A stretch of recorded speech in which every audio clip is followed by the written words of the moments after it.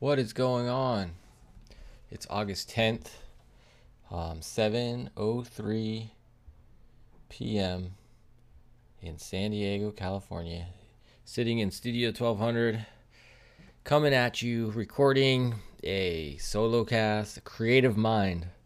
I have a fan on low in the background, so hopefully it's not annoying. This is just gonna be like it normally is over here on Creative Mind. Just a free form, I don't know, talk to you. I might fumble over some words. I might forget what I meant to say. I don't really have an agenda. I know I have lots of stuff to say. I know I could probably could talk for fucking 2 hours or something, just with all the things that I want to say. I'm gonna get a piece of paper here in front of me so I can write down things to remind myself as I'm talking to you. Um,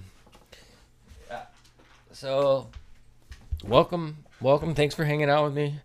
It's been a while since I've done one of these. I've been hustling the Word on the Street podcast pretty hard. I've been trying to do the MFA Chronicles podcast, which I don't even know if you know about. If I'm not sure if I've done a Creative Mind podcast since I started the MFA Chronicles podcast. I don't remember, but yeah, I don't even remember what I left off on the Creative Mind podcast, but I will start it the same way I used to start it. And let's talk about gratitude for a little bit. I think it's super important to remember to be thankful, to have gratitude. And then we can get into all the other stuff. What am I grateful for? What are you grateful for? Think about it for a second. Think about it. I'm definitely grateful that this pandemic moment we're in hasn't been like, I'm super grateful that it hasn't been like as stressful as it's probably for a lot of people. A lot of people are lost their jobs. A lot of people are having to figure out how to pay for rent and getting evicted, and just a lot of chaos going on because of it. And I'm really grateful, really thankful that I don't have to deal with it. I made it. Thankful I not quite skin of my teeth, but pretty close at times with money getting through the summer. Right now I have no money. Basically, if I don't have any rent, I don't have anything in the bank right now, but I am getting my financial aid money. I start school on the 24th, so hopefully, I don't know, last time it's always goes into my account like a few days before the start of the semester. So but until that happens, if something happens with that, I'm screwed. I will be in that position of like, oh no. So I'll have to be calling people and saying, "Hey, can you help me with rent?" Because something happened. But it doesn't. I don't see why that would happen. I'm enrolled in school. Everything seems to be in check. I could spin myself up into like, do I really know if everything's okay? I'm pretty sure it's okay. So I guess that's the main thing I'm grateful for. Just that I really haven't had as big of a burden across the board that a lot of people have had with the pandemic, money wise, socialization wise. I don't need to be out there socializing. I don't really have any friends in San Diego. There's not really much I want to do. I mean, the thing I'd want to do the most at this point is just go to the beach with my kids. Like this summer, wasn't able to go to the beach because of like a real hangout. We went to the beach once and just kind of, but it wasn't like hanging out and swimming and all. It was just kind of like get some fresh air and stay away from people, hang out. And it was not at the normal beach we like to go to. It was up in La Jolla or farther. I don't even remember where it was, but by Torrey Pines. But there's a little space you can park right on the road and walk straight to the beach. And we got there early enough that we were able to get a spot. So I brought my mom out there. She really wanted to go. She's been having that. She has that part of it worse than I do. That kind of need to do stuff part, where I really don't need it. I'm doing okay just being here in my little home studio. So that's another thing. I'm so grateful for having the space to work and make things. And I hustled this summer. I hustled hard, realizing I hustled harder than I give myself credit for. I think sometimes. I managed to make a few pieces of artwork, and I managed to pick up some actual work and stayed on time and did it all. And the artwork I did, I'm really proud of. I really think it's a good like building blocks on creating a great portfolio. I mean, we'll talk more. I'll talk more. It's gonna be hard for me to stay on task, but that's what I'm grateful for. That's what I'm grateful for. I'll just leave it at that. I'm sure there's other things, but that's what I'm grateful for. Let's where to start, dude? Where to start? I have no idea where to start. What's on my mind at the moment? Well, the things that let's talk about podcasts. Let's start with podcasts. Um, Podcasts. I have 3 podcasts. Obviously, I have this Creative Mind podcast. I have Word on the Street podcast, and I have the MFA Chronicles podcast. So I was telling you, I started a new podcast called MFA Chronicles, which is, here's the idea. I decided to call it MFA Chronicles because I'm an MFA student. I might have, it might, it's already can tell that people think it's about being an MFA, but it's not really about being an MFA, although that's the heavy part of the conversation right now. In some ways, it's just about being an artist in general. It's about an opportunity to have a space where I can talk to artists of any medium. So with the Word on the Street podcast, it's strictly musicians pretty much, and it's strictly, where it's really strict is the Seattle Northwest music community. A lot of people don't understand that. I'm going to talk about that more in a little bit too. But the MFA Chronicles was just a way to try to have an open-ended conversation about art, about being a creative person. And the MFA just stands for me. I'm the MFA. These are my chronicles, the people I'm talking to. It's not like chronicling what an MFA is. It's chronicling someone who is an MFA in a way. So I don't know. Maybe that's understood. Maybe it's not. Maybe it doesn't matter. The hardest thing, the bulk of my interviews have been with the other graduate students at San Diego State University, which is fine. That's kind of a reason why I made it. That's the main reason why I made it. But I'm hoping it'll branch out. And I've been able to get a few other people on the podcast that are not directly related to the San Diego State University, at, like School of Art and Design. But it's been really hard. Like all my cold emails that I'm sending to just artists that I admire online, like they're not even famous artists. They're just like, they might have a small reputation with their community, but they're not like, I'm not trying to go for like whatever the equivalent of Jackson Pollock would be. I'm not trying to like hit up the biggest names in the art world. I'm just like trying to reach out to people that I think are doing cool stuff. And one, like, I won't say none, but one of them has responded in a positive way saying, hey, that sounds cool. Let's do it. And I did an interview with them, and he wasn't the most talkative either, so he wasn't the best guest. So it was kind of interesting, but it was still fun to talk to him. But the people I've reached out for, I'm like, man, what? No, they're just like, either they're not getting my emails or they just don't care. It's like they look at my email and go, well, I don't care, and I'm not going to respond to this. So I don't understand that. I don't understand why they can't be like, oh, thanks for the invitation, not this time, thanks. I guess, I don't know, because then they have to deal with, well, will there be a good time? And they, instead of just saying, oh, I'd rather not even consider it, then, so I don't know. And then I get somewhat mixed signals about the quality of what I do as a podcaster, because the interaction of my podcast is really low, like the engagement super low. But when I talk to people about it, they're like, oh man, you're really good at this. You know what you're doing. You're like, and then some of the people, they're like, I get a person to person, like, you know what you're doing. You sound good.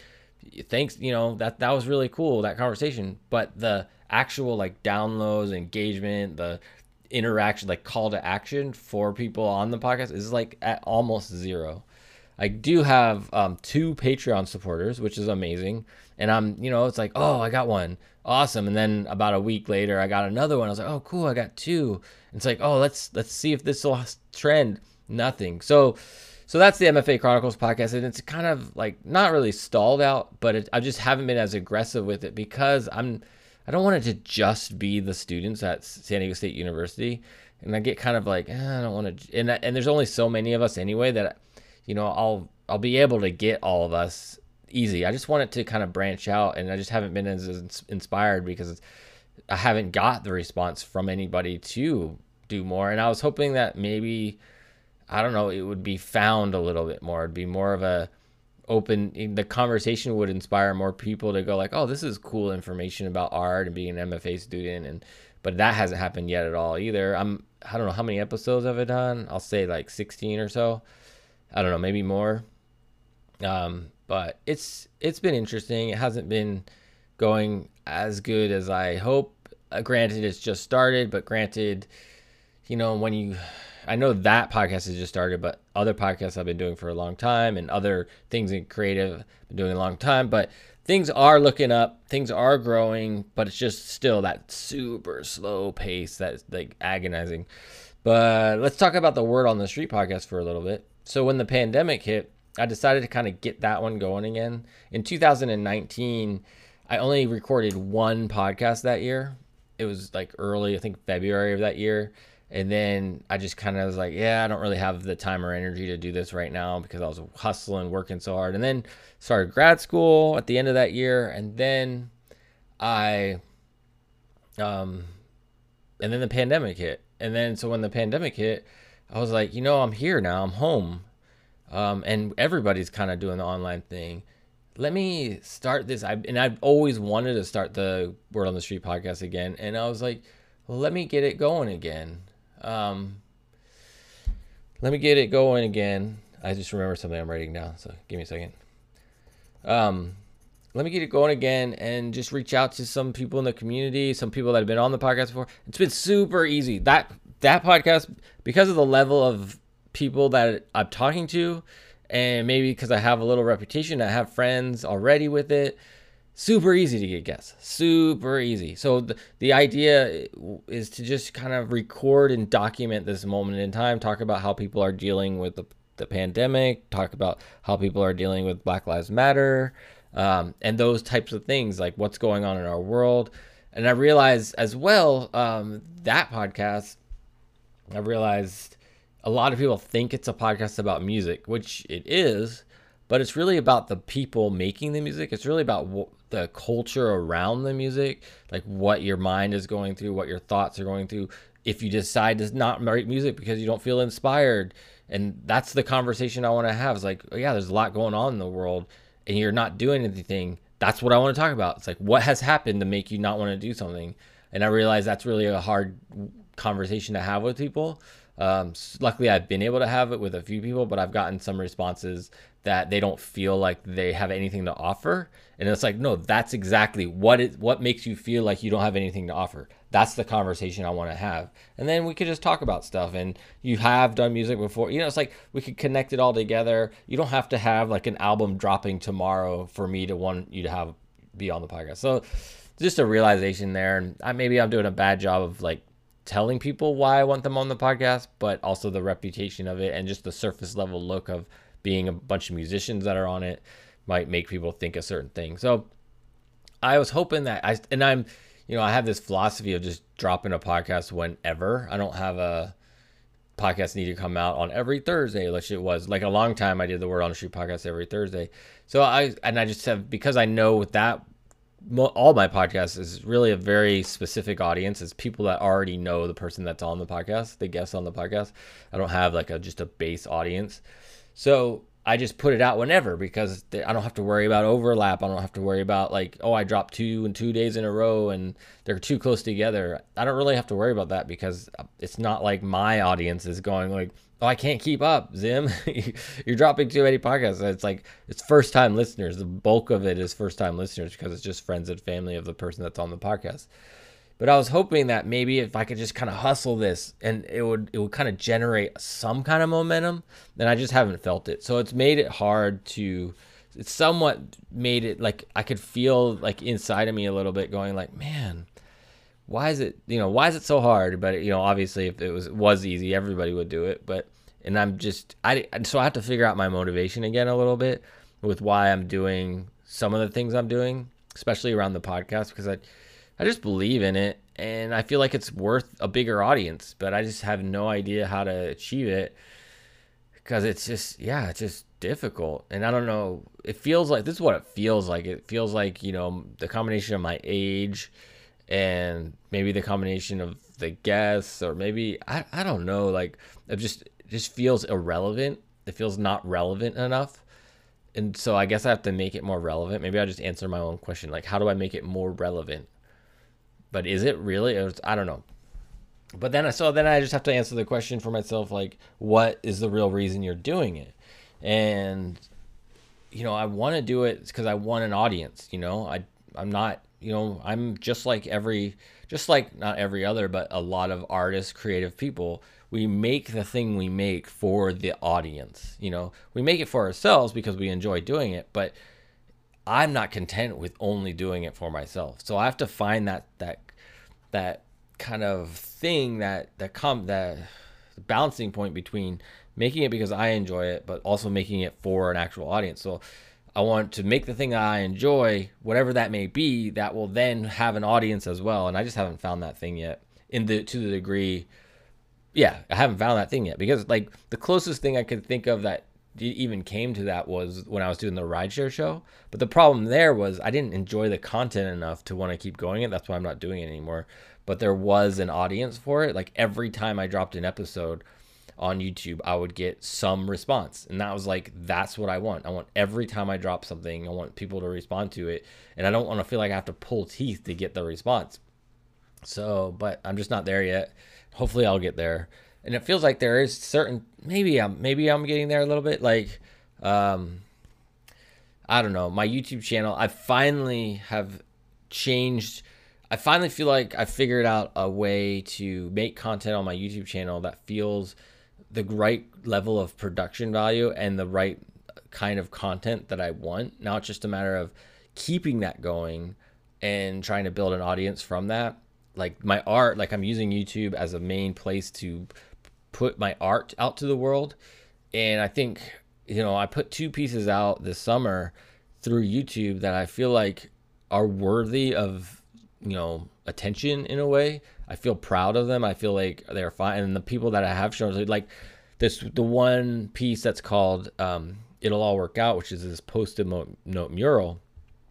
I put it out and I was like, okay, I want people to actually see this. Like, what do I have to do to get people to actually see this? Because my audience on YouTube, it doesn't engage that much.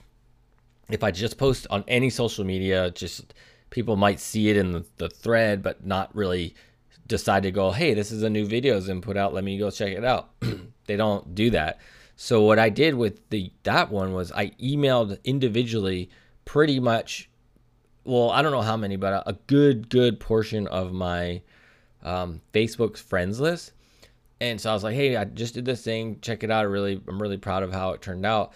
And that actually got people to watch it and respond to it. And it actually got a really great amount of shares. Like people actually reposted it to their Facebook profile. And I was like, okay, cool. This might help that not only nudge it for the community of Facebook, but also maybe for the community of YouTube. Because what it feels like with YouTube is, the bigger creators, they clog up the stream. It's like there's this kind of a analogy I have is like this river, this like really wide river, and the center of the river, the current's moving really fast, and that's where all the the big creators get kind of dropped in there, and like people see it and it's on the featured videos and all this stuff and people click on it stuff. But if you're a new creator, smaller creator or whatever, or the algorithm decided something about your content is a certain thing, so it doesn't kind of push it into that stream, it just kind of sits on the edge or even on the bank, it's not even in the river yet.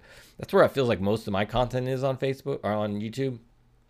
So I was hoping that like maybe if I got all my like a bunch of people to actually watch it, make some comments. I got a good amount of comments, and it just clearly it wasn't enough to push it into the stream so that YouTube would find it. Like it would be like on a recommended video on YouTube, and maybe like there's not a spot for it because maybe people are watching certain things that there's no reason for this video to be recommended on YouTube because nobody's watching similar stuff. I don't know, but there's just, because there's so many people watching videos on YouTube, like why couldn't there be an audience for it? And I was hoping that could happen, but it didn't happen. So YouTube never found it and picked it up. Like I even had a few people say like, oh, this should go viral because of like what I was making and how I made it. And they felt that way about it and they reshared it and posted really great comments on there, but unfortunately I don't have many, if any, kind of influencer type of friendships with anybody. Like nobody I know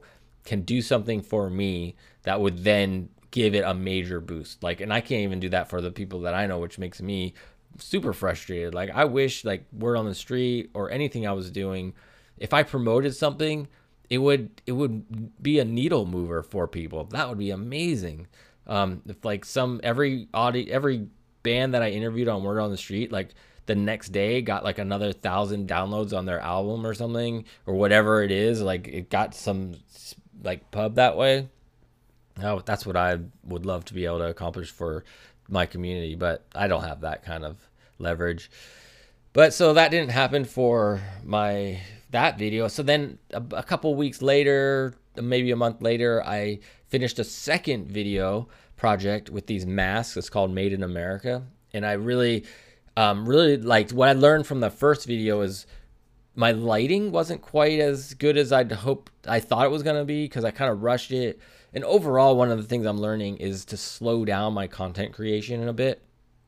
Like, not get as just put it out. Like when I made the rideshare show and different things, it was just like I didn't care what the lighting was, in a sense. I didn't really pay that close attention to what was going on. I just kind of like did a somewhat good job of it. But now every time I do a talking head or I do I like really pay attention to the lighting, and then do like test, I test, reel it, look at it, look back and go like, oh, let me adjust the lighting before I start to hit record for the first time. And I'm even writing down like settings, like, oh, when I do my talking heads, like the one thing I know for now for sure is like every time I do a more talking head type of video or a portion of a video that's a talking head, I figured out a good lighting setup. It's not perfect, but it's pretty good.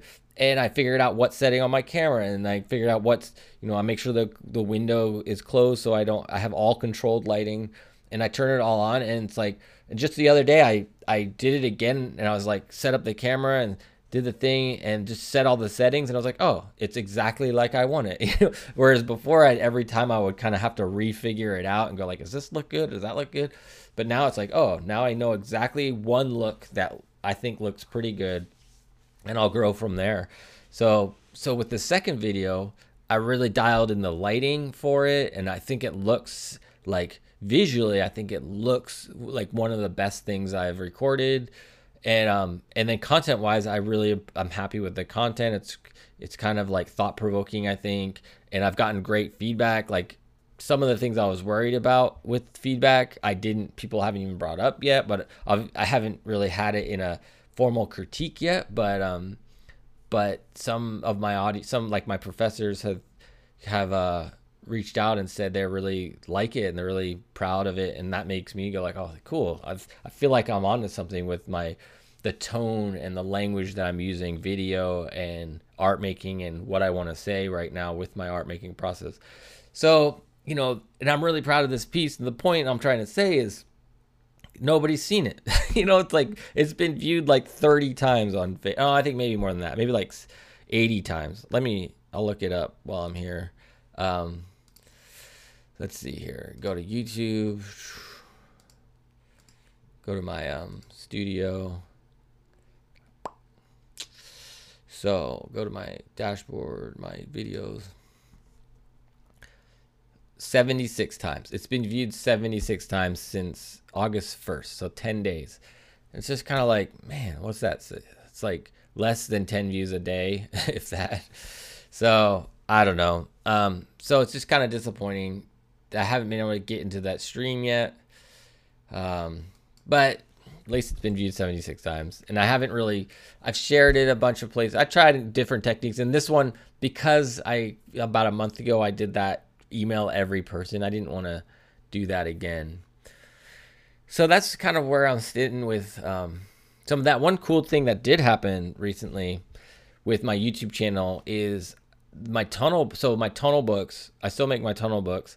And about a month ago, again, I guess it was, I don't know the date, this Brazilian YouTuber named Flamingos found one of my tonal book videos, did a video like basically taught herself how to make a tonal book based on my video. And then in her video, like her vloggy type video, she put a cut of my video and linked it up in the description of her video.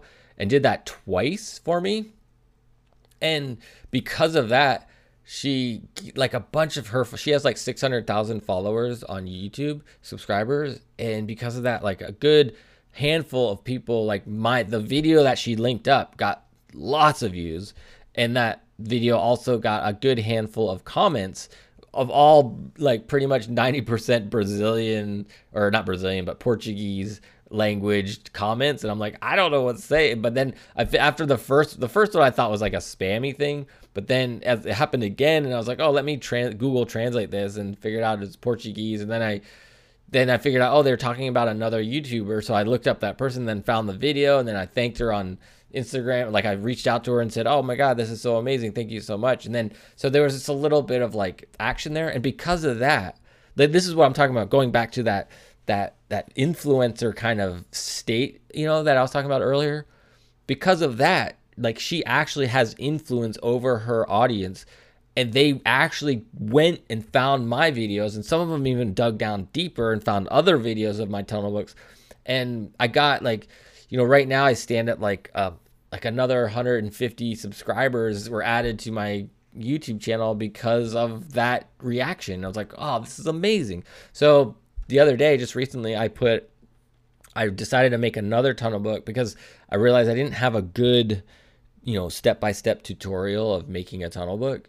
All my tunnel book videos right now kind of are like a how-to, but watch and learn, rather than me like saying like, this is what I'm doing here and this is what I'm doing here. So I decided to do that, and combined with the fact that I'm getting better at being more deliberate about my lighting and about my shots and slowing down a little bit. It's actually it's probably I think it's easily the best kind of how-to-y type of behind-the-scenes video that I've made on my channel, and I'm really proud of it. I think it's a little long. It's about 19 minutes long, and I don't know if that's too long or not, but I think it turned out really good. I'm liking some of the things that I'm doing. I've actually been picking up some little tips here and there by watching like little snippets on TikTok and other places about editing videos. And I'm trying to incorporate these little editing tricks that I've picked up. And then also just editing by example too, where there's two YouTubers that I'm really into that I want to start modeling my content after. It's MKBHD and 1000. MKBHD is a technology YouTuber. Did I say YouTube or did I say podcast? YouTube. And then the other one is 1000, who's an artist that used to live in Seattle and now lives in Michigan and does really cool stuff. But his YouTubes must take forever to make, because he he does original music for all of them to a degree that's like, whoa, he writes these like lyrics for these YouTube. It's crazy the level of production that he puts into them. But I guess it pays off, because not only is his art really cool, but his YouTube presentation is like freaking amazing. I love it. So, and have reached out to him a few times to be on the MFA Chronicles podcast, and no dice. So I don't know. We'll see what happens. But so those are kind of some inspirations, realizing like, let me just try to make my visual content better, because I believe in the content as a content, like aside from what it looks like, what I'm talking about and doing is worthwhile. I just think, notching up that presentation game a little bit more, I think might help. And that I published that yesterday, and it's got 30 views so far. And I think hopefully like one of my tunnel book videos has like 20,000 views on it. So I'm hoping that maybe there's an audience for tunnel books that'll find it and, value it and, help it grow. And with my YouTube channel right now as well, I have, my revenue has gone up just a little bit. Right now it's sitting at around $20 a month, which for a long time, it went down when the pandemic started. It dropped all the way down to like $8 a month. And I finally did get another deposit about a month ago. It took about 6 months. I think December was the last deposit I got. So every time your account hits $100, at least $100, you'll get a deposit. So, obviously I want to start to, have my YouTube ad revenue get to a point where I'm getting a deposit every month. But right now it's about $20 a month. So I'm hoping that'll grow, but I'm not sure how much, because that subscriber change that happens going to die off soon. It's going to go back to another, like, I always seem to add subscribers, but it's usually like between 1 and 10. It's every 30 days rather than 150 every 30 days. So, but there's just things, it's probably going to level out a little bit, my YouTube channel, but hopefully not. Hopefully maybe I can just keep feeding it content that will get people excited. So we'll see. We'll see what goes on there. What else did I want to say about that? I don't know. I'm feeling pretty confident about my YouTube and what I'm doing, but it's definitely not to the place where I want it yet. Here's the thing. Okay, here's a good topic to talk about. One thing I realized, so like a couple things. Oh, geez, a couple things. Okay, relating back to podcasts, this is all kind of connected together. I did an interview with this guy named Quentin Morris on the Word on the Street podcast, who is a violin player, violin, and runs a violin school in the Northwest. And we had this conversation. He's also kind of entrepreneurial focused. And one of the things he brought up was this, I asked him about how does he, with all the things that he does, how does he stay like focused or something to that idea, or how does he know what to not say no to and things. And it essentially brought up this idea of having a mission statement for his business. And if things don't align with the mission statement, that's what makes it easy for him to say no to. So that it kind of really kind of took that, I kind of took that to heart. And I was thinking, well, what if I thought of myself as a business and then I wrote a mission statement for myself. And I think I've done this in ways before, but I just never defined it like that. And so that really resonated for me in some way. And so what I decided to do was write this mission statement for myself for the next 2 years, basically, because that's what I have left in grad school. So I wrote it on my whiteboard, and it says complete grad school and get the most out of it. That's my mission statement. Complete grad school and get the most out of it. So now whenever I'm thinking about stuff that's in my life, I have to, I not compare, but I put it up against that mission statement and go like, is this thing that I want to do helping me achieve this mission statement? And of course there are things that are external that there's no option, like being a father and being, the things I want to do that are outside of that mission statement, but it's just, it's everything else that's not necessity in a sense, like making different YouTube videos or other things. And what I've discovered is, the way that it's helped me the most is when it helps me not get bummed out that I'm not doing everything that I want to do, because I'm realizing, well, I can't do everything I want to do because this is my mission statement right now and I need to finish this. I want to do grad school and get the most out of it. So when I'm looking at TikTok and scrolling through and I see somebody that's wrote a song and they're like figured out how to get people to like it or whatever, and they've got some virality to their song, and I'm like, I could write a song. Like, why am I not writing a song? I could do this too, or just whatever it is. Like, oh, I could do that. I could make stickers and do that. I could do this thing and that thing. I'm like, well, that's not helping me with my current mission statement. So don't think about it. Don't worry about it. Right now, your goal, like, and I go like, well, that person's not going to grad school and dealing with that. So it's like, I'm like okay with myself or where I am at in life and things like that. So it's helped a lot actually over the it's only been about a month since I've had this idea, but it's helped a lot to really keep myself centered and focused on what I'm doing right now. Like not feeling discouraged because I'm not doing everything I think I can do. I'm focused on the things that I am doing and what I'm doing right now, which is good. And just like, so we have 2 weeks. So I'm kind of scatterbrained now. I have 2 weeks. Let me come back to this. 2 weeks. I'll write it down till grad school starts for the second year.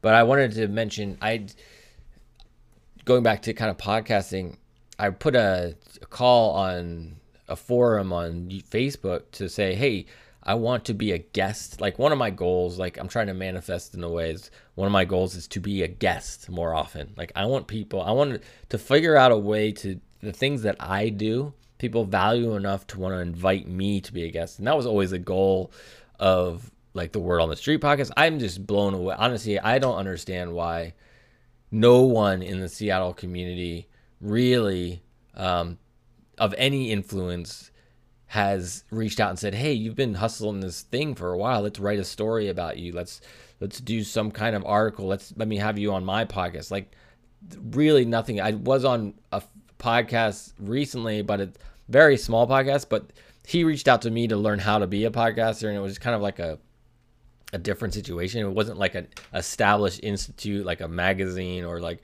a local paper or anything that has some kind of leverage already saying like, hey, this guy's hustling. Let's see what he's about. That hasn't happened yet. And that's and even people I know, even people I know and have been on my podcast, they haven't said like, hey, let me return this favor and kind of write up about you. Let me figure out how to get you some hype. I don't get it. I don't get it. But so there's that. So I'm hoping that, so basically where that all came from was I'm hoping that I can create something and do something in my life that will inspire people to want me to be a guest on their podcast. So in that kind of manifestation idea, I was like, screw it. I'll just put it out there a little bit more. And on this forum say like, hey, this is what I wrote, this kind of like decent sized paragraph of like, this is what I've been involved with in my life: podcasting, YouTube, father, depression, anxiety, sports, grad student, just a bunch of things. There was probably a couple more there than that, but that's probably it. And then if that fits with any of your content that you put out on your podcast, I want to be a guest. And I got 3 people to reach out to me, and then subsequently 3 podcasts recorded where I got to be a guest and talk about stuff with them. And they were all like really great and really fun. None of them have been published yet, which I'm like, but I get like, the way I publish my podcast, Word on the Street, all of them, is I just do them and publish them the day I do them. I don't hold on to them anymore, which is what I was talking about earlier a little bit. I don't even think I finished that thought, but and so I have to just realize like people are just there. I'm in queue somewhere and hopefully they'll get published. One time, a long time ago, I got recorded for a podcast that never got published. And I'm like, oh, come on, guys. It's like, this is what I'm trying to do. Like, and I understand the value of content. Like, so many, that's another thing. I'm so baffled by how many people I have on my podcast that never share it with their community. Cause it's like, this is the point. I'm giving you content. I'm giving you something more to share with your community, because that's what, if you want to keep hustling this thing, these goals and dreams, you got to feed your community content all the time, but they don't ever share it. So that blows my mind. So anyways, so I got to be a guest on 3 podcasts, which was super awesome, super fun. And I'm really excited about those and when they come out. I think they all turned out really great. Very, very different. I'll say two of them were pretty easy conversations because the host was good. One of them, the host was struggling a little bit, but because I know what's up, I made it happen. I was like, I'm not going to let it, I'm going to keep this, going because I know what he's going through. And so I'll just do it, So I feel like I carried one of the podcasts, and the other 2, I feel like we're pretty even, between me helping and doing what I do, and then the guest just being good, or the host just being good host. So yeah, so 3 podcasts. So a moment ago, I wrote down, grad school starts in 2 weeks. So let me do a little recap of last year of what I remember. I just had a conversation with today with some of my other fellow students, and one of the things that came up with them was the idea. I wrote it down in my notes. Let me pull up my notes. It says the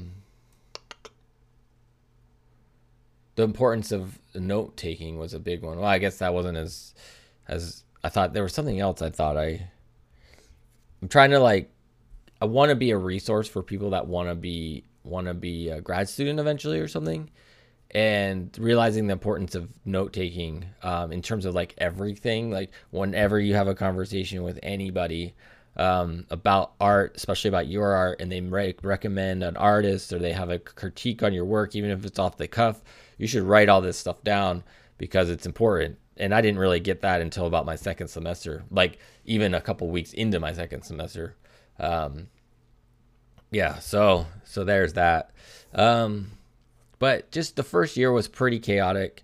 I didn't know what was going on. I don't think the San Diego State University grad school has a very good idea of I don't even think they know what's going on. I don't think they understand that it's not helpful to not have some kind of like guidelines in a sense, and some kind of like solid foundation about what the point of being a student there is. Their grad program, I don't feel like there's like a mission statement for their grad program. I don't think they know what it means to be a grad student at San Diego State University. And you just kind of flounder and you get a degree and you're done. It's not like there's a very specific reason for it, which would help me a lot if I understood this is what they want me to get out of it. If there's a very specific definition, I would be able to kind of frame my presence there in a way. I'm going to write that down. Frame mission statement.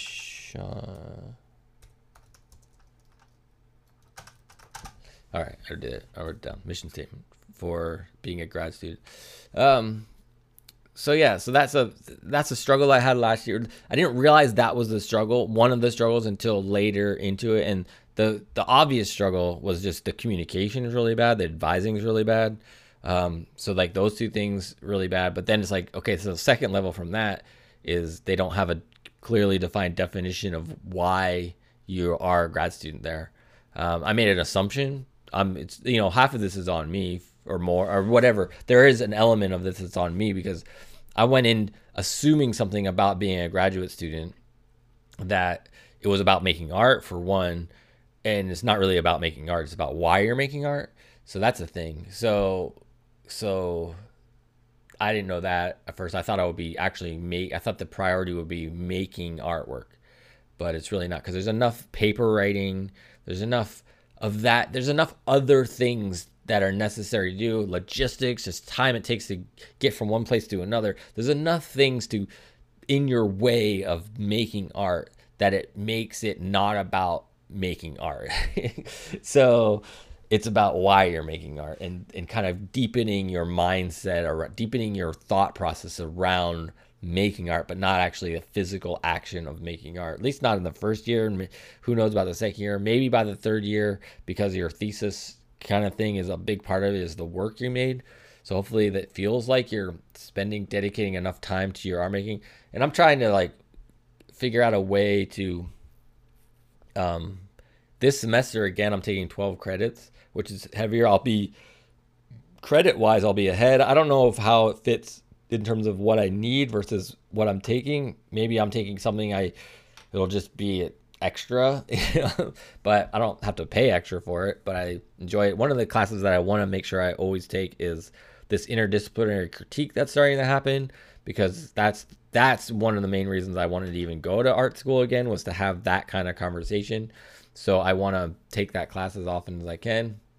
So anyways, so the first year was crazy. It was weird. I was kind of frustrated with it, to be honest. Didn't like the fact that I didn't feel like I was given direction in the way that I could really understand it. And then just other things happened. And then the pandemic happened, which actually, like I said at the beginning, really didn't affect me as much as it affected a lot of other students. I actually, in some ways, was relieved by the pandemic, just being able to stay at home. And ironically, when the pandemic first happened, I thought it would kind of lessen the load, but it actually increased. It didn't lessen the load at all. It just replaced it with something else. It just changed everything. One of the things I noticed with the pandemic and being a student, and just a different kind of ways people were reacting to it. Like some professors, luckily I didn't have any of these type of professors, but some professors gave their students way more work because they felt like, oh, their students are just home doing nothing, so I'll just give them more work. Luckily that didn't happen to me, but what did happen to me was, whereas some of these classes I was taking, I was able, during the school year, I was able to do the work needed for the class during the class time. So the 3-hour block that was set aside 2 days a week or whatever, we'd get an assignment and that was the time to work on it. So I was approaching it like, this is my job, this is why I'm here, I'm doing this. But once I was removed from that setting, the class times became Zoom meetings, and then the Zoom meetings became just discussions on things. So there wasn't a lot of opportunity to work during that time. So that pushed all the work I needed to do outside of that time. So that meant I needed to have motivation to do it in a way. Like for me, it was honestly just like, I need to do these credits. I just want to learn some things. This is not my passion. This is not specifically why I'm here. It's just another box to check off. But once I had to move it into like I need to find personal motivation to do this, it got really difficult. And I was like, this is not exciting to me. I'd rather be working on my own work. That's why I liked having that classroom work time to do it, because it was like I could get it done. And then once I was done the class, I would go back to my studio or whatever and work on things that I was interested in. So there was that element of things. So it just it didn't relieve the amount of, it was kind of oddly, it created more work because I was sitting in the Zoom meetings and then I would have to do the work outside of it. Luckily, the workload did decrease. Like there's two classes in particular that I'm thinking of, and the workload did decrease in both of those classes. So it wasn't terrible. But then you have the whole pandemic, the anxiety, the kind of the stress around that. When it first happened, I was freaked out. I wasn't going shopping. We were trying to eat off of like the most minimum things we could have, because it just kind of hit all quick. I didn't think at first when the pandemic hit, I thought like it wouldn't be that big a deal. I didn't really know how serious it was going to be, or it is.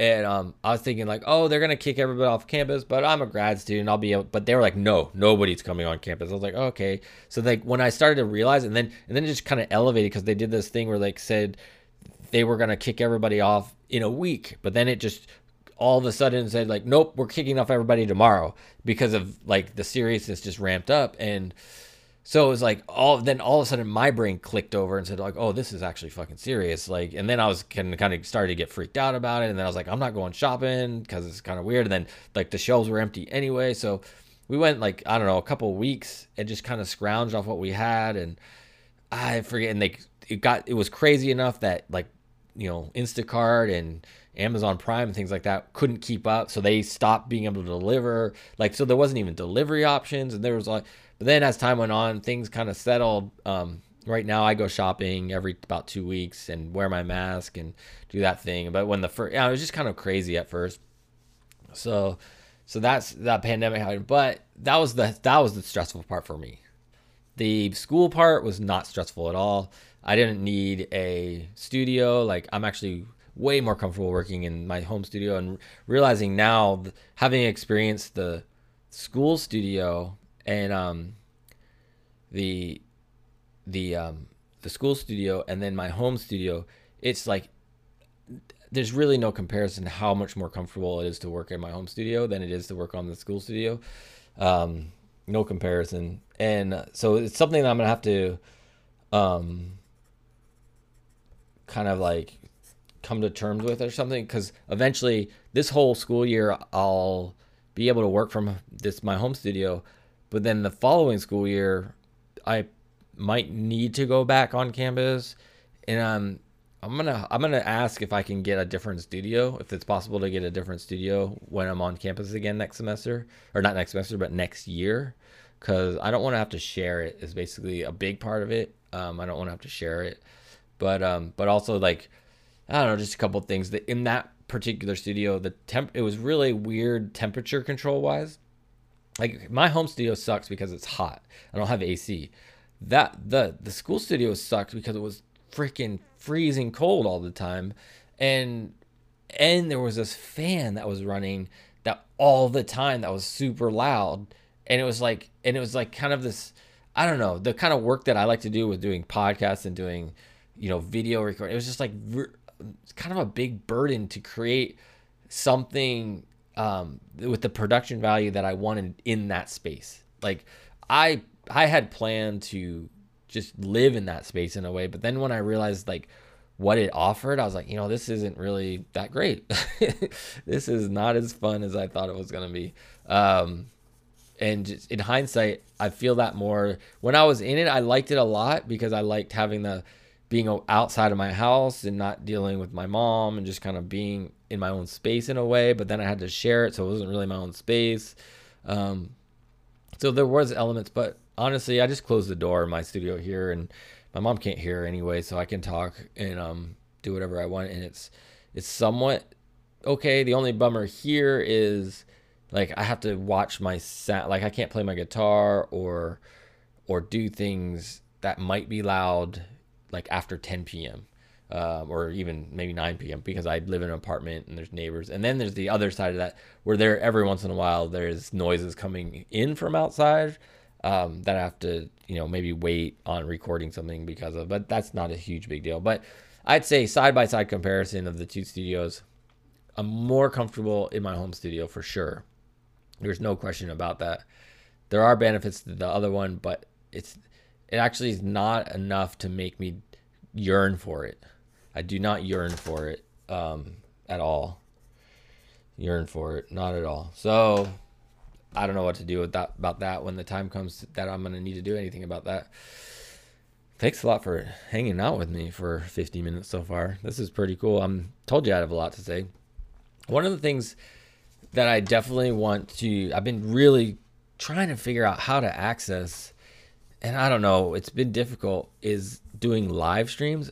I really think that would be like an amazing, would work for me because production value wise, you're doing it live. So there's this forgiveness of that production value in some ways. And the way I like to talk and be freeform about things, I don't have to worry about the script as much, which I've learned there's a value of the script with everything else I'm doing. I'm writing out a lot more things that I'm planning to say on any of my videos, and sometimes it takes a lot longer to do them because if you start reading a script, it starts to feel like forced and weird. So I'll read the script, but then eventually I've read the script so many times that I memorize essentially what I wanted to say, and I can say it a little bit smoother than I could if I was just thinking it off the top of my head. So that's kind of been something that's been happening for a while, which is interesting. But with the live show, it's all about off the top of your head. And then the interaction. So I've been able to do it one time as a test run, and I only had like one person start chatting over the YouTube chat with me or YouTube comments.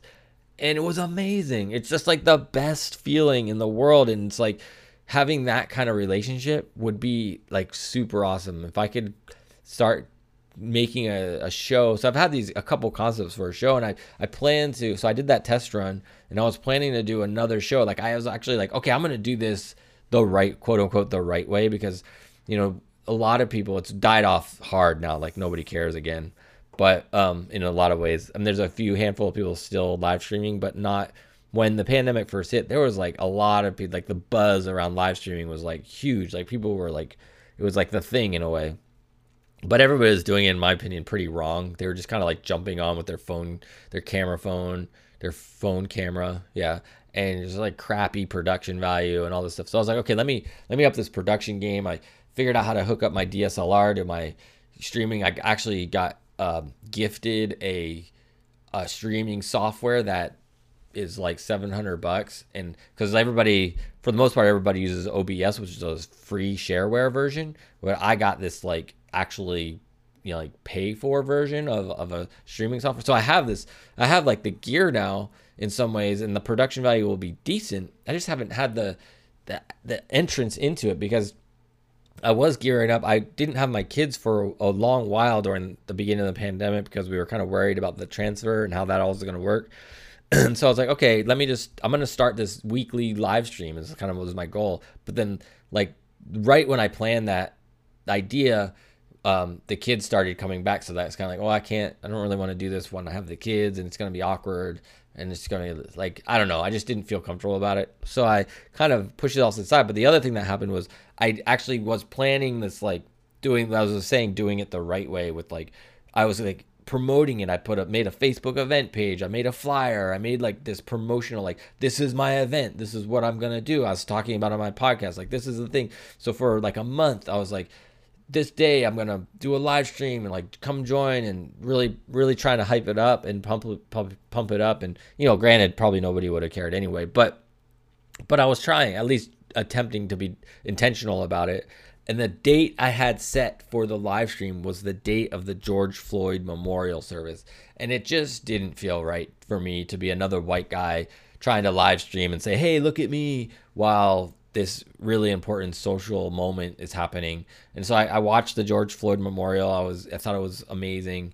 And yeah, so that kind of threw that. And like that show was going to be this like, it was going to be like an hour long 4-part thing where I'd play 4 songs. I'd have one topic of each and 4 topics, and then 4 kind of, well, 4 songs, 4 topics I picked, and then a space within each segment. So every 15 minutes, there'd be a space for audience kind of either question and answer or some topic that was submitted or something like that. So there'd be space for that. So that would fill up my hour. And that was my plan. I thought it was a pretty good idea. But then I was like, I canceled it. And then I was like, well, what can I do instead of that? Like that, it started to not feel like that's the way I wanted to go about it. So I started to think, well, let me just do a live show that's kind of like a, check-in show. And at the beginning of every show, it'll be like one topic. It'll be like one segment of that 4-segment thing, but I'll play one song, I'll talk about a topic, and then see if there's any kind of audience interaction, and then just call it, and maybe it'll be 20 minutes, maybe it'll be an hour, but it's just like whatever it is. But I just haven't found the time to do it, because part of me wants it to be like a regular, like every Friday, because I feel like, because I want it, it's not like on demand like this podcast is. It's like a live stream. It's like there's a moment in time where it happens live, and when people are engaging with it live, that's when it's the most fun. And so I wanted to have it scheduled in a way so people could start to rely on like, oh, on this day is when Zim will do his live stream, let me tune in. But I just haven't been able to find that because of the schedule with the kids and just life and just different things. And so it's been really difficult for me to find the time to do this live stream. And then also, it definitely doesn't align with that complete graduate school and get the most out of it. So it's like, part of it is like, is this really important? Because it doesn't align with that. But I really want to do it. And so I don't know, maybe I think what I'm going to end up doing is just some night, eventually I'll just set up my camera, hit go, just start talking to the internet and see what happens. And if people chime in at that moment, great. If they don't, whatever. But that's kind of what's probably going to happen. But the point I'm trying to make is, because of that test and because of like, what I've experienced so far, I think that form of content creation would be really good for me, just by the way that the way I do things. I think it would be really good for me. But at the same time, my, production value of everything else is going up, and I'm learning things. So maybe eventually, like, doing YouTube shows in a different way will be will be good for me, just as much as like a live stream will be good for me. So that's kind of what's going on there. I did have a plan, and I don't know if it's like, again, it doesn't really align with my mission statement, but I have a plan for another YouTube show that I want to do. I think I'm going to call it like Upload on the Zim video. And the idea is it's like a recommendation show about things.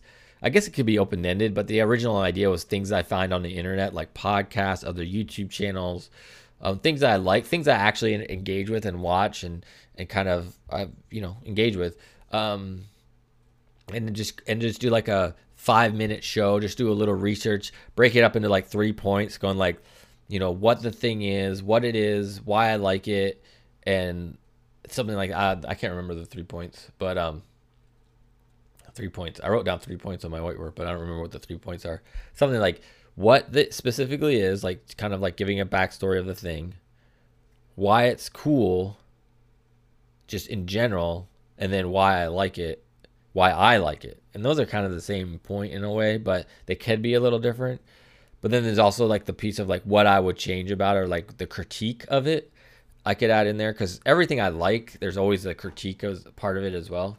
But I'd call it, I was thinking, I don't know, the original name was Cool Things on the Internet or something like that. That's really long. So CTOTI, Cool Things on the Internet.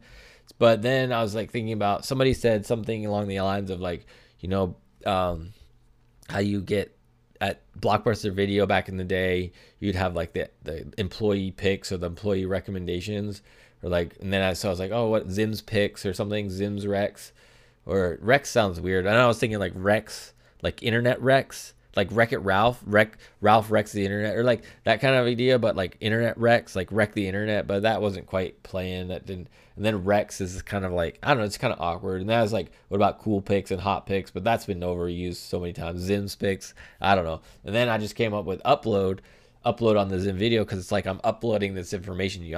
I'm like, here's the information. I'm uploading it to you. You're now uploaded with this new thing that you go check out. And now I know it's not super original, but it's short. That's the thing I like, a upload on the Zim Video. It's like, and I think that's what I'm going to use if I actually make this show, because I want to make it like, going back to those two YouTubers that I do like, MKBHD and 1200, 1000, 1200. I'm 1200. This is Studio 1200.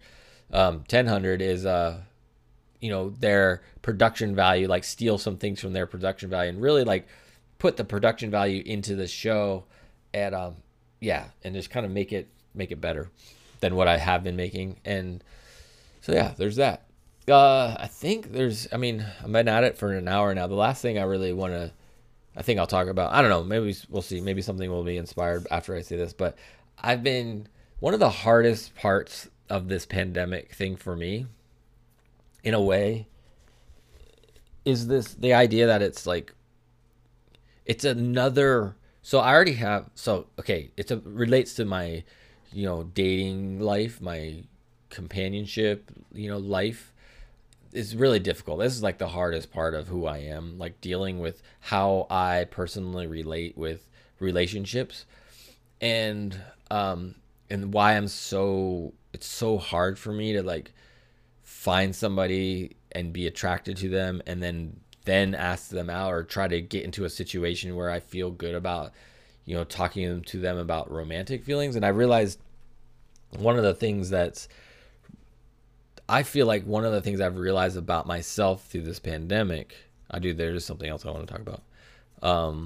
One of the things I realized about myself that during this pandemic, and I don't know if it's because I've had the time to think about it. I don't know if it's related to the pandemic or if I would have made this conclusion anyway, but where I've feel like why I have a hard time with this kind of idea is, I think part of it is because of the example I was given growing up. Like, my parents are a terrible example of a healthy relationship. Like, I honestly thought, like, they never looked happy. My mom pretty much has been overweight her entire life that I've known her. There was like a moment where she lost a lot of weight, but I was really young, and it was only lasted for like a year, and then she gained it all back.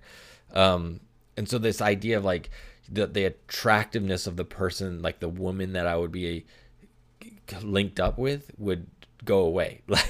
Like I would just end up with an unattractive person, and yeah, I'm defining attractiveness with how much somebody weighs. But if somebody's,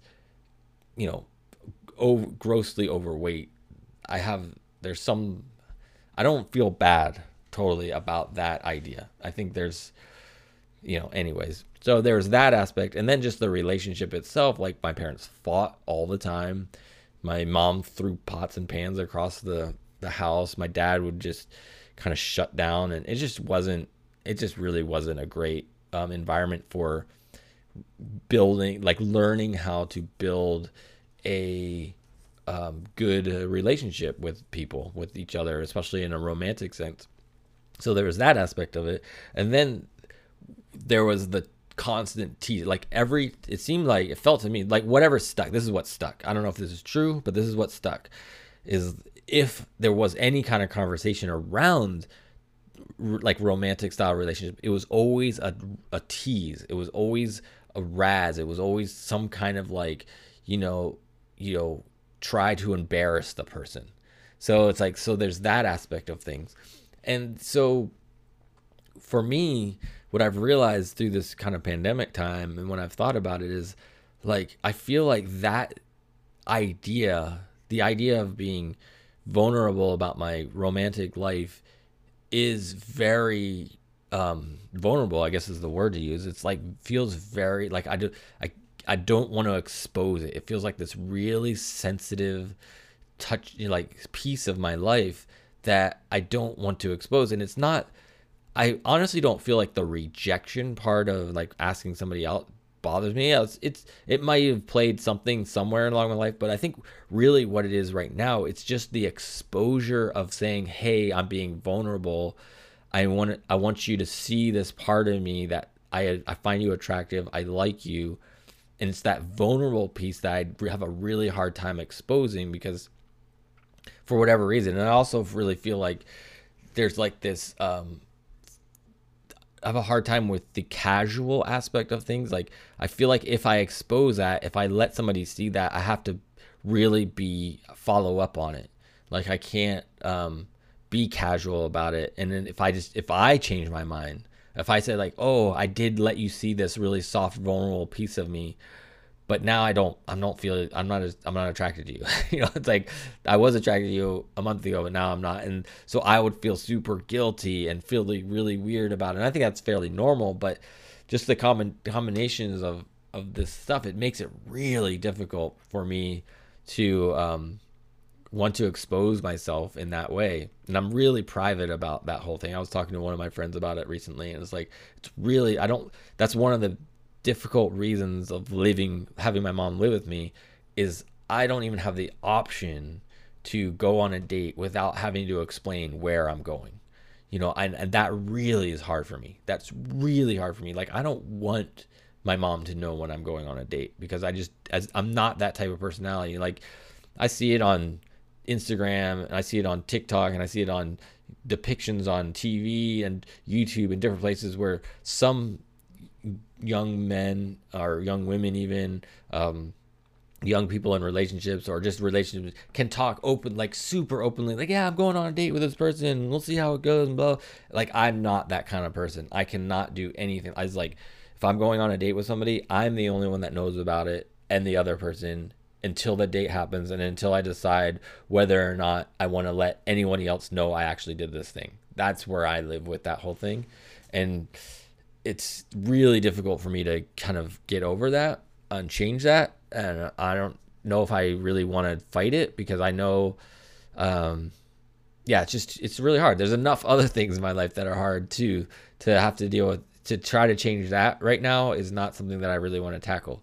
So there's that aspect and then so being in this pandemic time, it's just another, so like I have that wall, those two walls I already mentioned, the wall of just how I personally feel about it, the wall of my mom living with me, and now there's the wall of the pandemic and going like wanting me to be responsible about the pandemic and having anxiety around the pandemic and going like, well, it's not even a good time to date right now. Like, people are dating, people are still doing stuff. They, all the dating services have like virtual versions that you can do, like Zoom calls or whatever, like FaceTime calls and date that way. So it's just a thing. Yeah. So, but it just makes it hard realizing there's another wall between me and having a companion. And there's probably more walls. There's at least 3 walls there, and there may be another wall. So that's just one of the hardest things that I think about and have to personally deal with how I've become as a human. And then the other piece is like, there was a piece of me going to grad school that was like, okay, maybe I'll have the opportunity to meet somebody. And at this point, it feels very apparent that that's not the reason I'm at grad school. The bulk of other grad students that would even be kind of remotely close to my, reasonable for me to like, that I find attractive and would be reasonable in terms of like age to like date, are all partnered up. They're already like either married or whatever, and then there's like being a college student, there's a lot of attractive women that are younger than me that I'm just like, yeah, I'm twice your age and I don't even know how to start that conversation. Like, you might be open to it, but I have no desire to come off as that creepy old dude, which I feel like I'm more prone to be that type of person, to be perceived as a creepy old dude than to be like that, "Oh, you're so sweet." It's like, I've been called sweet a lot in my life, and it's like a bad word to me because I'm like, I don't want to be sweet. I want to be your partner or whatever. But in terms of like just knowing that there's that age gap, I don't think I can pull off the, oh, he's cute because of that. And like there's certain people that can say things that are just vile and chauvinistic and what's the word that's another word,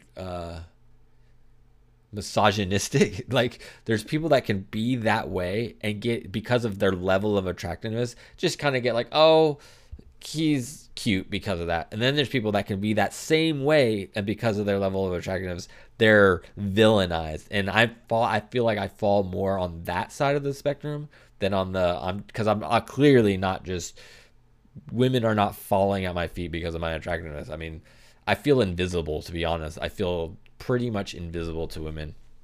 I do not, there, I guess when I was in high school, there was a couple girls that I did find attractive that found me attractive, but I missed their flirting cues completely if they were even trying to flirt with me. But for most of my life, I just don't, I've never been the type that's girls like pass me notes or tell their friends to tell me about something. Like that's never been me. And now that I'm older, it's, I see less people. It's just, it's even worse. It's like, it honestly feels like I'm probably going to be single forever from here on out. Cause who knows? Cause then there's the other problem.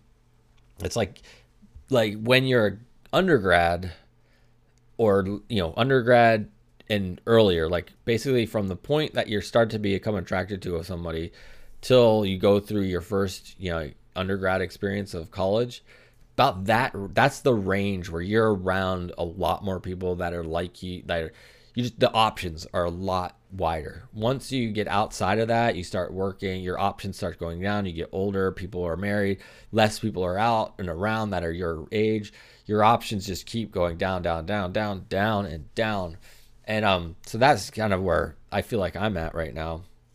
And then this is the whole point, or this is one of the points of why I'm just even bringing up this topic, is because online dating is, well, online dating in the context of free online dating. I have no idea what paid online dating is like, and I don't have a lot of faith that it would be much different, but maybe it is. But what I am personally attracted to is just not on the online, like maybe percentage wise, maybe like 1% of the people, of the women on online dating I find attractive. But then, that 1%, they have options there, and I probably don't fall within what they find attractive. And so far, anybody so I'm so not desirable that, even so, like with the online dating right now, it's all built on this kind of matching kind of algorithms and stuff, and like swiping. And so a lot of them try to bait you into paying for their service because they will tell you who matched with you that you can't see yet. So I am so, like, I'll just say unattractive to this pool of women that I don't even get people swiping me that I can't see. I get like super low, like maybe one or two every once in a while. And usually like I'll swipe through and it's like I swipe them, I say I'm not interested, and then one of my matches goes away. It's like, oh, you just missed the match. It's like, oh, that's fine because I wasn't even attracted to that person anyway. So there's that aspect of things. And the thing that I've kind of, one of the things I've realized, I don't know, just like feels like like a vast majority of the women on these dating sites are like trying to be this cookie cutter version of, I don't know, like they all shop at the same store. There's like no edge. It's like, and maybe that's just the age. Maybe most men that are in their 40s have lost their edge completely too and don't care. And it's just like, but I'm just not in that place. And that's kind of what I miss about being a part of the music community in Seattle, was like most of the women in the community had some edge to them, had some uniqueness. Whether or not they are attracted to me or not, I have, they're not. Well, let's say that. But there was like, that kind of artistic kind of community. But, again, I'm 43, and so I'm starting to age out of even that community in a lot of ways. So just kind of a thing is just, this online dating stuff is just not it just doesn't work for me because like I do not find basically I'm safe to say any of them attractive enough to, and the ones I do find attractive are either too young for me or have so many options that they'll never match with me anyway. So because they're attractive, like that's what everybody, you know, when you're attractive, you have options, and so it's just like I don't know what's gonna happen there. And so I've talked about this before. If you remember, if you want to dig the archives early on in this Creative Mind podcast, I did this like 3-part series of how I feel about the whole thing that I'm talking about. The only piece I didn't really add in there was what I realized just recently about that soft, sensitive part that I don't like to expose. I didn't know that at that time. I really feel like that's a piece of why I am like I am. But yeah, just I've always hoped that I could create something, because knowing my level of attractiveness is X. I've always hoped that I could create something that enhances my attractiveness. Like I said, I'm pretty sure I said in that original series that a woman, if her physical attractiveness is at this level, if I find out that she can sing really well, or she's an amazing artist, or she does something like to like professional, like pro level, it's like I find that way more attractive. Like I'm like all of a sudden way more attracted to that person, even if their physical attractiveness was something that like maybe all by itself I wouldn't have been attracted to. So that's what I'm trying to do for myself, is like, you know, and I don't even have money. So that's the other piece of it. And I'm sure I talked about this before. It's like so great. So great. I want to meet somebody, but not having any money to go on a date, like that's no fun. I don't want to put, I don't want to, it's like, I don't want that to be, I can't think of the right word, but I want to be able to offer something that way. And I'm not interested in just hooking up with another broke person. No matter how, I mean, I don't know. It could happen. The right set of circumstances could happen. But in some ways I'm just, yeah, I just not interested in just being a bunch of broke people, because I don't know. I'm hoping that I can establish something in my life that money is no longer an issue. I can go on dates, I can do things, and I can go travel, I can afford everything. So we'll see what happens. I think that's all I had to say about this. So the dating. So the last thing I wanted to say is, no, I think I covered it. The dating sites suck. It's basically like, I don't know. They're just not a fan.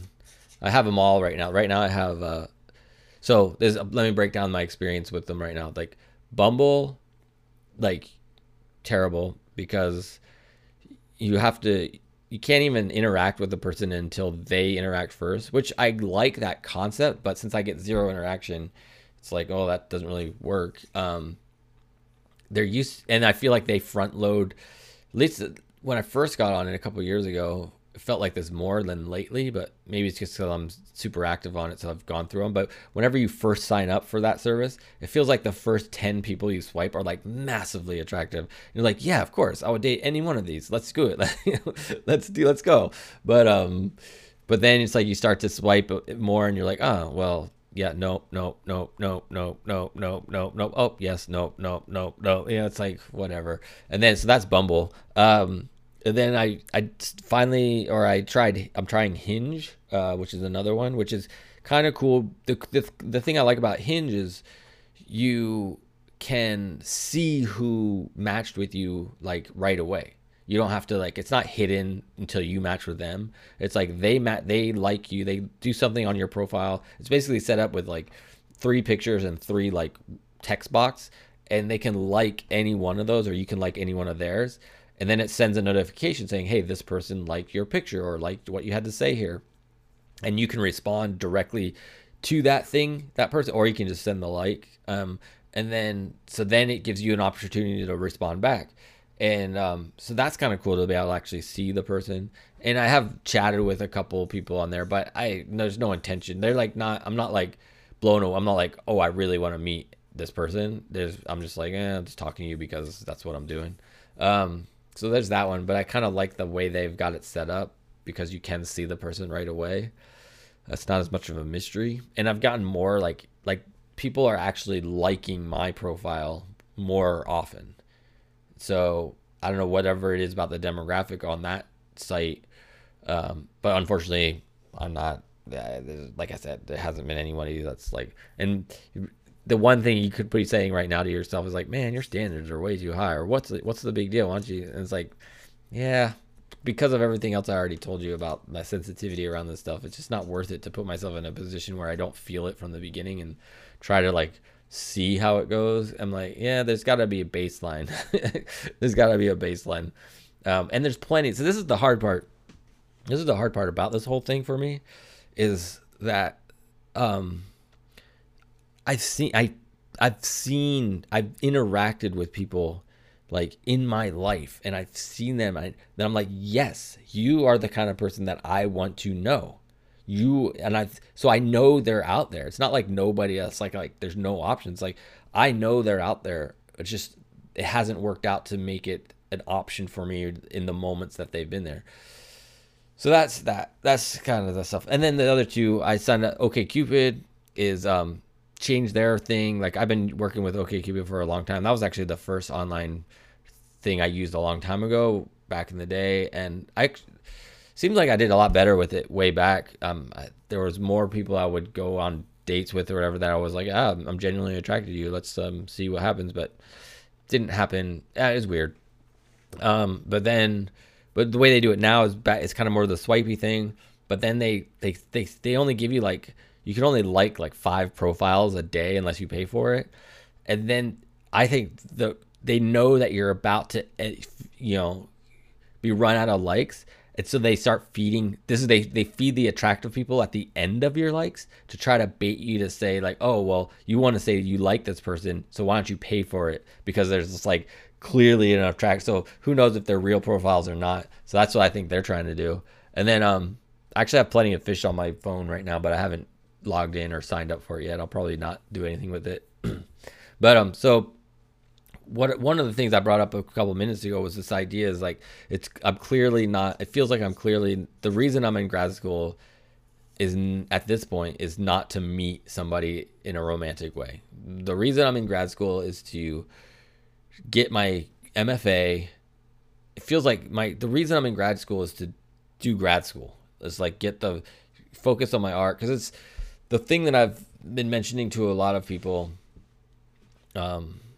about this grad school experience is that there's been this synchronistic aspect to it. There's been like things have just kind of been falling into place, which feels pretty cool in a way. It feels like it genuinely does feel like I'm doing the right thing. I'm in the right place, because just with how the first year played out, with the things that did stress me out in the first year, all just kind of magically worked out. Like an example, like I wanted to figure out how to. So originally going to grad school, like one of the things I daydreamed about was like, I want to teach a drawing class. Like I'm super stoked on teaching a drawing class. Like I want to teach a class. The way that they advise you, which I think is terrible, they advise you to take your, this class you have to take to teach in your last year. And it's like, well, how am I going to prepare to teach if I'm taking this class in my last year? So that makes no sense to me at all. So I was like, oh, I want to take that right away. But I wanted to, since I knew I wanted to draw, I had to figure out, I thought I had to figure out how to take that class with somebody that could teach, like, to draw. Like that was kind of doing that, like teaching the drawing courses. And so that first semester I was like, it didn't feel right. I started to like meet with professors that are in the painting and printmaking department, because that's where the drawing kind of connected to that. And it just wasn't just, it's like, when things aren't vibing quite right. So I just kind of dropped that thing. But then the head of my department invited me to come critique with her class. She actually invited all the grad students, said, hey, come critique my class because you're a grad student and you should be doing this, basically is the way I interpreted it. And that's what I want to do anyway. And so I was like, yeah, okay, I'll be there. When is it? Thursday? Okay, great. So we did the critique, and she was like, as I was walking out, I felt like I did a good job. Like I felt like I represented myself really well during this kind of first chance to show my head of my department like what I'm about, show some of the undergrads what I'm about. I was like, yeah, I feel good about my performance today, like how I represented myself. And so when I was leaving, I went to my studio, grabbed my stuff, and it was time for me to leave. And I kind of slowed down just a little bit as I walked past her. And she said, hey, do you want to do this every day? You want to come and be like an unofficial TA for my class? And so I was like, yes, I'll do it, because I was super, and I still am, but I was definitely at that time like, whatever, like, what is my mission statement? It was even before I really realized my mission statement: complete grad school and get the most out of it. So she offered me an opportunity to do something to try to get more out of this experience than if that opportunity wasn't there. So I was like, and this is like, yes, I don't need the credit for it. I want the experience. So I was like, okay, let's do this. So a couple, maybe a week and a half, 2 weeks went by of me joining this class every time it happened. And then she said, hey, you should get credit for this. And it was already deep into the semester, or deep enough into the semester that, I couldn't just sign up for it. So I had to go through the process of doing a late ad.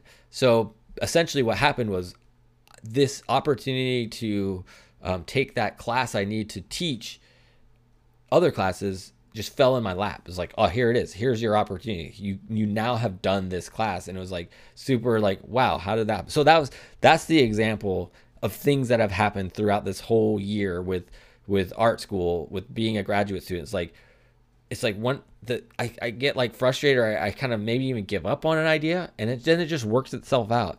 It's like we did this. Another really great example for me is we had this thing called so every student that pays tuition into school, part of their tuition goes into this fund that's called the Student Success Fee. And as a student, you can then propose projects that use money from that fund. You just have to write a little grant proposal, which is fairly simple. Turned out to be. It was just kind of like, this is what I plan to do. Because I think they're not trying to be super critical about the grant writing process. They just want to see that there's a semblance of an idea, and then they're like, here, do it, go, here's your money. They want this money out. So I wrote this grant. The head of my department again suggested that we do this project called Design Week. I was like, yeah, I'll do it, let's go, let's do it. As the project progressed, I actually got really stressed out about it, because it was just really difficult. I didn't really feel like I was getting the proper guidance around it, because I thought I would have more guidance, because it was a project that I had didn't know. It wasn't like I have an idea, let me go find out how to do my idea. It was like somebody else gave me the idea and said, you should do this. And I was like, okay, I'll do it. Just as long as somebody's here to help me figure out what I'm supposed to be doing. But that really didn't happen to the degree that I would have been more comfortable with. But things just worked out. I figured it out. Some of it was stressful and other things. But because of the pandemic, it threw like this big monkey wrench in the project, because the project was going to be bringing people to campus, doing these kind of like, artist talks and then workshops on campus. But because the pandemic happened, it removed that necessity of that logistical piece. And that just like, oh, thank God. I was like, it was not going as smoothly as I wanted it to, or thought, it just wasn't. But removing that logistics piece of dealing with trying to get people to actually go to these things and where they're going to be and all this stuff, I was like, okay, that piece is gone. Now we can just do this online presentation. And because of my experience with doing podcasting and doing YouTube for so long, it's like I was kind of the perfect, I don't say perfect, but I was a really good candidate for this to have happened to. It's like it wasn't so outside of my realm of knowledge that I couldn't handle it. And so I even got the presentation was like 4 different presentations. They all worked out great. I got people were like, man, you did a really good job of hosting that and organizing. I was like, well, it's because I've been kind of doing it already. It's like I have some experience with this kind of thing. So, and that's just, to me, that was just another example of like how things have just been kind of working out. And there's been others. There's been smaller ones, like even as small as like, man, I'm really stressed out. Man, it would be so awesome if today's class got canceled. And, I wake up, or an hour later, I get an email. Yeah, today's class is canceled. I'm like, what the, what? How is that possible? So just different things like that. All this entire year leading up to the pandemic, and the pandemic is another great example of, besides that example of the design week thing that I was talking about, or the student success fee thing, just the pandemic itself of like, I've already set my life was already set up to work this way. It's like, I didn't, it's actually like when I lived in Seattle, I got rid of my bed. I focused on how can I be a creative person with what I have around me. And that was like something like, there's an Arthur Ashe quote says, start where you are, use what you have, do what you can. And I use that phrase in my, like, what's it called? My not mission statement, my the thing I applied, the writing I used to apply to grad school, statement of purpose. I was like, that's kind of how I'll just start where I am, use what I have, and do what I can, like that whole concept. And like, it hasn't been more appropriate than now. Like, this is the most appropriate time for that to be a thing. And it's just kind of like, wow, it's like, I can do everything I need to do right here in my home studio, Studio 1200. And it's actually easier for me than being on campus, as I already just explained before. So things like that. It's been kind of how this year has worked out in a lot of ways for me. So I'm just hoping that it keeps going this way. And so right now, what I'm focused on with getting this MFA, well, I didn't finish my story about wanting to teach. I thought coming into grad school that was one of the things I dreamed about, was teaching. But now that I've been in it, I'm just like, I don't really want to do that. It's like the politics involved with it, and just kind of, it doesn't feel inspiring. I think I'd be really good. I honestly think I'd be really good in a classroom, but the red tape around it, the combination of like the red tape and the, how much you get paid to do it, it just doesn't, I'm just not passionate about it, like personally passionate about, I want to be a teacher. I just think I'd be good at it. I just think I'd fucking kick ass at it, but I'm not passionate about it.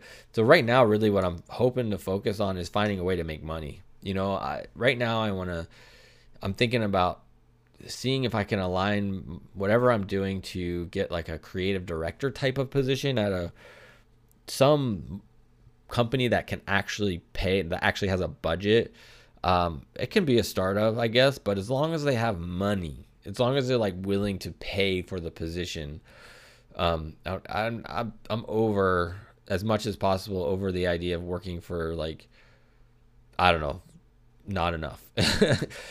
For me, honestly, I want to, just to be straight, I'm looking at the 70 to 100 grand range. That's what I want to make out of grad school. That's what I would like to make. I would like to make 70 to 100 grand to be a creative, at least minimum. It could be more. I guess 120, whatever, within reason. I don't expect to make 500,000 a year, but I think between 70 and 120 grand seems to be in a reasonable range to expect for having completed grad school and wanting to work for like a company that actually has a budget for cost. I mean, if you're living on the West Coast, there's no way you could afford to live less than that. When I was in Seattle, I thought 30 grand a year was like, not knowing what I know. Like, that's what I said when I got a job. I was like, yeah, I think I could live off 30 grand. It's like, I was so wrong about that. It's like, the reality was like maybe 50 would have been survivable, but 60 to 65, 70, like, that's why that 70 is the minimum. I feel like to have a reasonable lifestyle, you need to make at least 70 grand a year. I mean, what is I don't know. I'm probably right. If you look up like the median income, let me see. I'm going to see if I can do this quickly. Medium income. I just did general. 59 median household income by state. California is basically 60,000. So that's not far off. That's probably, I don't know what education level that would be considered, but I don't know. Median California ranked only 8th in income that year, whatever that year. But anyways, so yeah, I've been rambling on for a while. Hope if you're still here, awesome. I think I'm about done. I don't know what else I have to say. So that's kind of where I'm at. Oh, I did write one other thing down here. So the other thing, talking about what I've discovered about myself, this is the big one. This is kind of plays into my career as a artist and as a person. This whole George Floyd thing and moment really has affected me, and it's spooled into, so the pandemic, I was kind of paying attention to it. I kind of, my anxiety around it ramped up enough.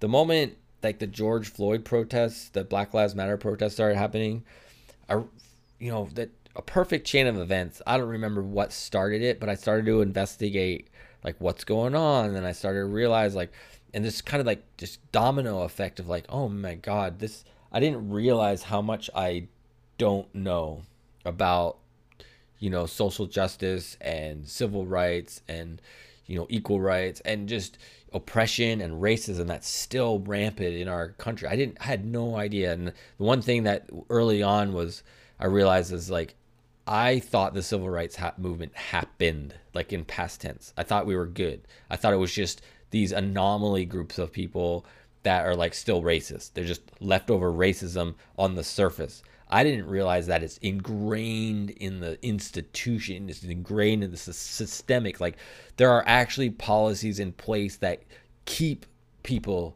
oppressed, and I just like, whoa. And then just this, and so that kind of concept really started to enlighten me, and then it started to get me paying more attention to the pandemic, what's going on there. Then it started to get me paying more attention to our administration, the White House, the current president, and I'm just like, what the I'm like, this is crazy what's going on right now. We are in this like insane, and I don't know if it's always been like this. What it sounds like, it's not always been like this, because we have a wannabe authoritarian president who's just doing things that are just super un-American and unconstitutional and just, there's no compassion, there's no empathy, there's no desire to have like a moral kind of like stance on it. It's all just what I want, me, like racism, gaslighting, no, that's fake news, like all this. I'm like, what? Not even willing to speak the truth, just speaking what he wants to believe is the truth, and so it's just, so the combination of all these things is really, like, I feel like I've been enlightened in a lot of ways. I've been enlightened to the racial disparity in our country. I've been enlightened to, seeing politics in a different way. I've been enlightened to how toxic of a president we have is. I've been enlightened to how toxic the Republican Party is. I've been enlightened to how toxic the idea of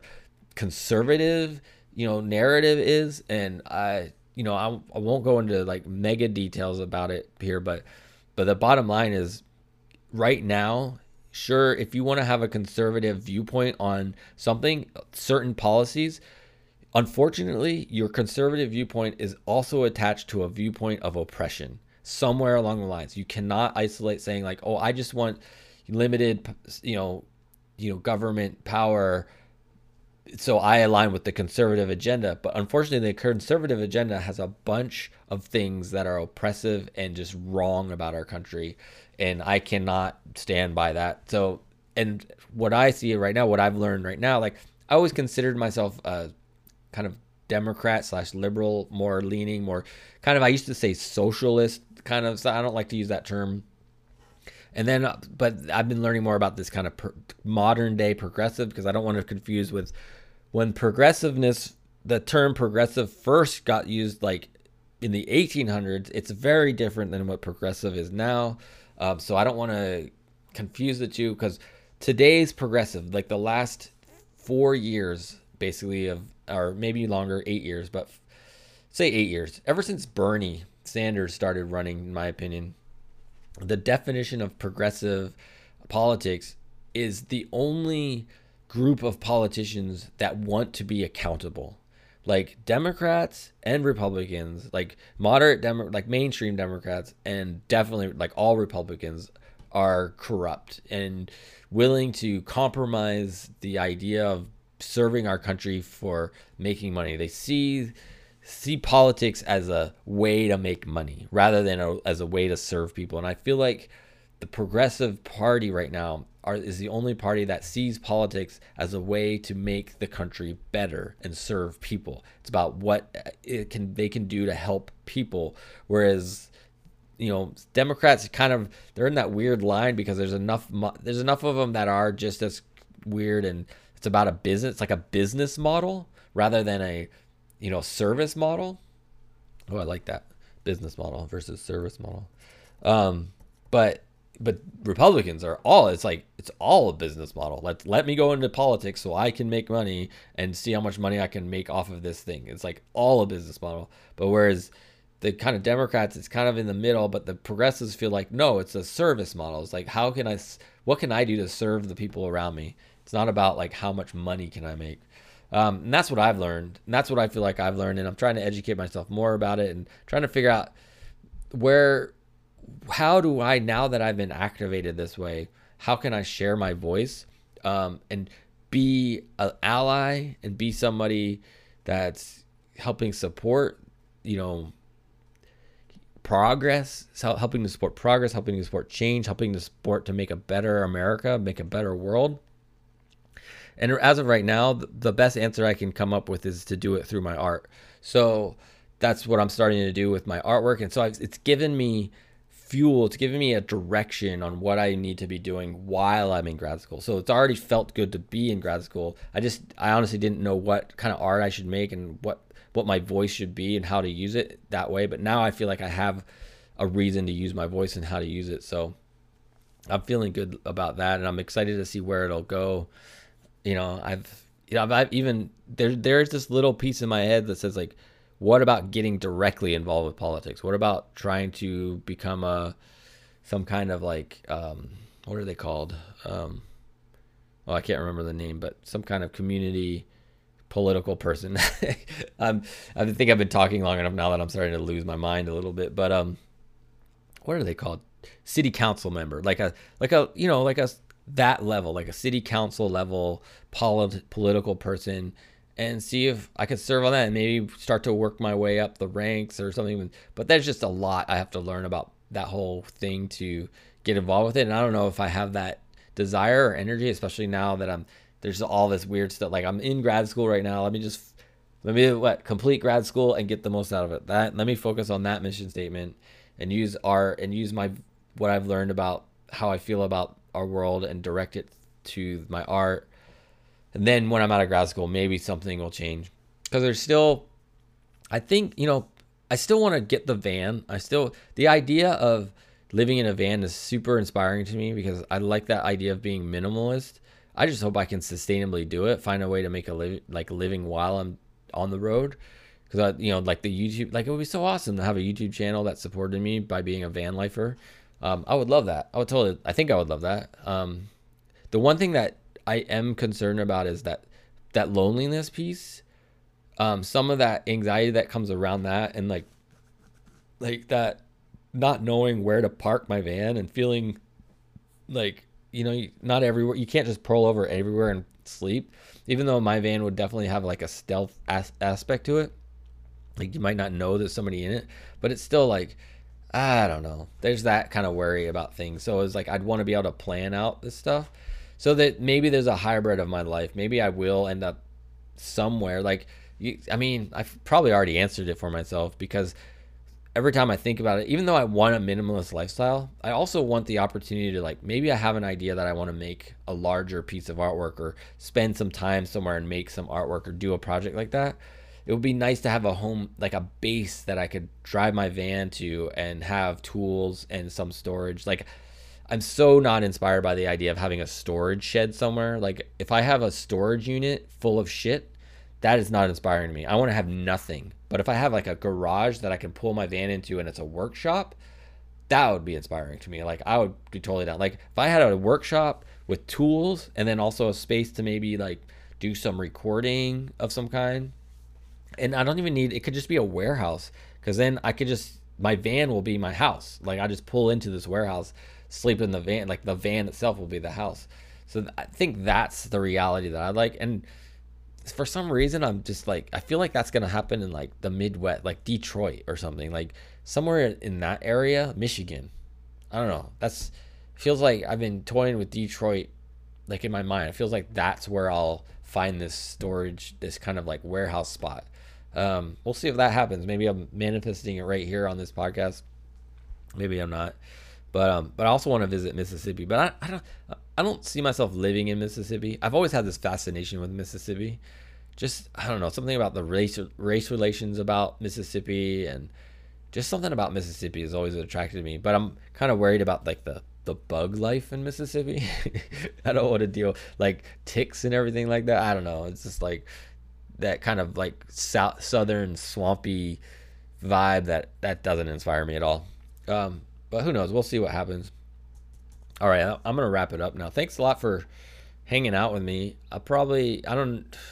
Yeah, I'm just gonna publish this one. I don't think I'll put an ad in this one, but if you want to help me out, if you want to support this journey that I'm on, there's lots of ways to do it. YouTube.com/thezimvideo. Subscribe to the channel. Do that thing. Comment on some videos. Share some videos around. Check out my Patreon. Patreon.com/thezim. The Zim, THEZIM. I have, like I said earlier, I have 2 Patreon supporters over there, so I'd love to keep growing that. That's a monthly subscription service to help me support me being an artist. That'd be excellent. What else? Just PayPal, _Zim at hotmail.com is my PayPal, and then Venmo at the Zim on Venmo. Those are all ways you can give me money, which I would love to have you do, because it takes money to create stuff, and there's a lot of ideas I have. One of the things that I'm planning to do, when there's 2 hardware things that I'm gonna buy soon, an iPad Pro, and luckily I can get that kind of not for free but for loan, like school loan money. So it's not like I'm paying extra. Well, I don't know how to phrase it. I'm just getting a loan through the school to do it, because they give you your financial aid money. If you buy a computer with some of that money, they'll reimburse you that money with an additional loan. So that, and I checked out, said, does an iPad count for that reimbursement? And they said yes. So, but I have to wait till school starts. So when school starts, I'm going to order this iPad Pro. I'm going to just order the maxed out, the biggest one, the maxed out with the pencil. And yeah, I'm going to do it because I want it for drawing and taking notes, and have that interface. It's, you know, the art making that I've seen online that I really want to start getting involved with is like this program called Procreate. I want to design stickers and t-shirts. I think it would help all that stuff for sure. And then just the work that I want to do. So I want to do more tunnel books, but I want to do more like custom made tunnel books, and it'll just be a lot easier to draw like these custom patterns directly into the computer, because I recently got a Cricut vinyl cutter maker machine that can cut vinyl, can cut paper, can cut a lot of things. So I want to start making these precise cut tunnel books off my cutter and designing them inside of the computer. So yeah, so there's that. What else? So, oh yeah, the 2 things. So that's one. But the other piece of hardware, well, actually there's three things I really want to get. But the other piece is I'm going to buy a I'm just going to figure out how to buy it, but I'm going to buy a new camera. I want the Nikon Z50, I think it is. It's the smallest of the new mirrorless cameras, because I really like small cameras. I don't like, the smaller the better, even if it has less features. I don't care. I just want the smallness factor of it. And I really need a second camera for the productions that I'm doing. I've noticed that the last one I did I made a tunnel book recently, and I made this how-to tunnel book video. I think I've talked about it on this already. And I was using my phone for the second camera, and it was okay. It works, but it's not ideal, because I like to use my phone as my phone more than as a camera. So because I like to check things, and I don't know, I just don't want it to be tied up as a camera unless it absolutely has to be. But if I had a second DSLR that I could use as a video recording camera, that's what I want. And I want that smallest Nikon, which will cost me, I think the kit is about 12. So it'll be the camera body, and I'm going to get the 2 lens kit, and I think it's about 1200. So it's not terrible. So we'll see what I can do there. I'm just going to figure out how to make it happen. I'm going to do it. And then the last thing I really want to do is I buy a table saw. So, which I realize is way more expensive than I thought. For some reason, I thought I could get one for a couple $100, which I think I can, but it'd be like the worst one. So I want to make sure it stays in square for a while. I don't want to have to be finessing with it. And I'd want like, and those are like the contractor sizes. So it doesn't have to be like, as long small is fine, just as long as it's well made, like solidly made. That's what I don't know how much that costs. I think I'm looking between 5 and 1,000 for a decent one, and maybe I can find one used. I'll have to ask people what they think about the brands and stuff, but yeah. So yeah, so that's those are the three things. So basically, that's what you'd be supporting right now, is helping me get those things, and of course everything else, because I still got to eat food and pay rent and pay my car bill, which is another thing. Like my car is luckily right now I'm able to defer the payments because of the pandemic, but I really wish I could just sell it because or get rid of it, but I owe more on it than I can get for it, because it's like I'm paying like $300 plus 366 plus 7 right now. It's like 75 for insurance, so 400 and say $50 just to kind of make it even. $450 a month to keep my car, and I'm just like, I don't want to pay that money. Like if I didn't have to make that payment, I could pay off I do have a credit card that I still am trying to pay off, which is also in deferment right now because of the pandemic.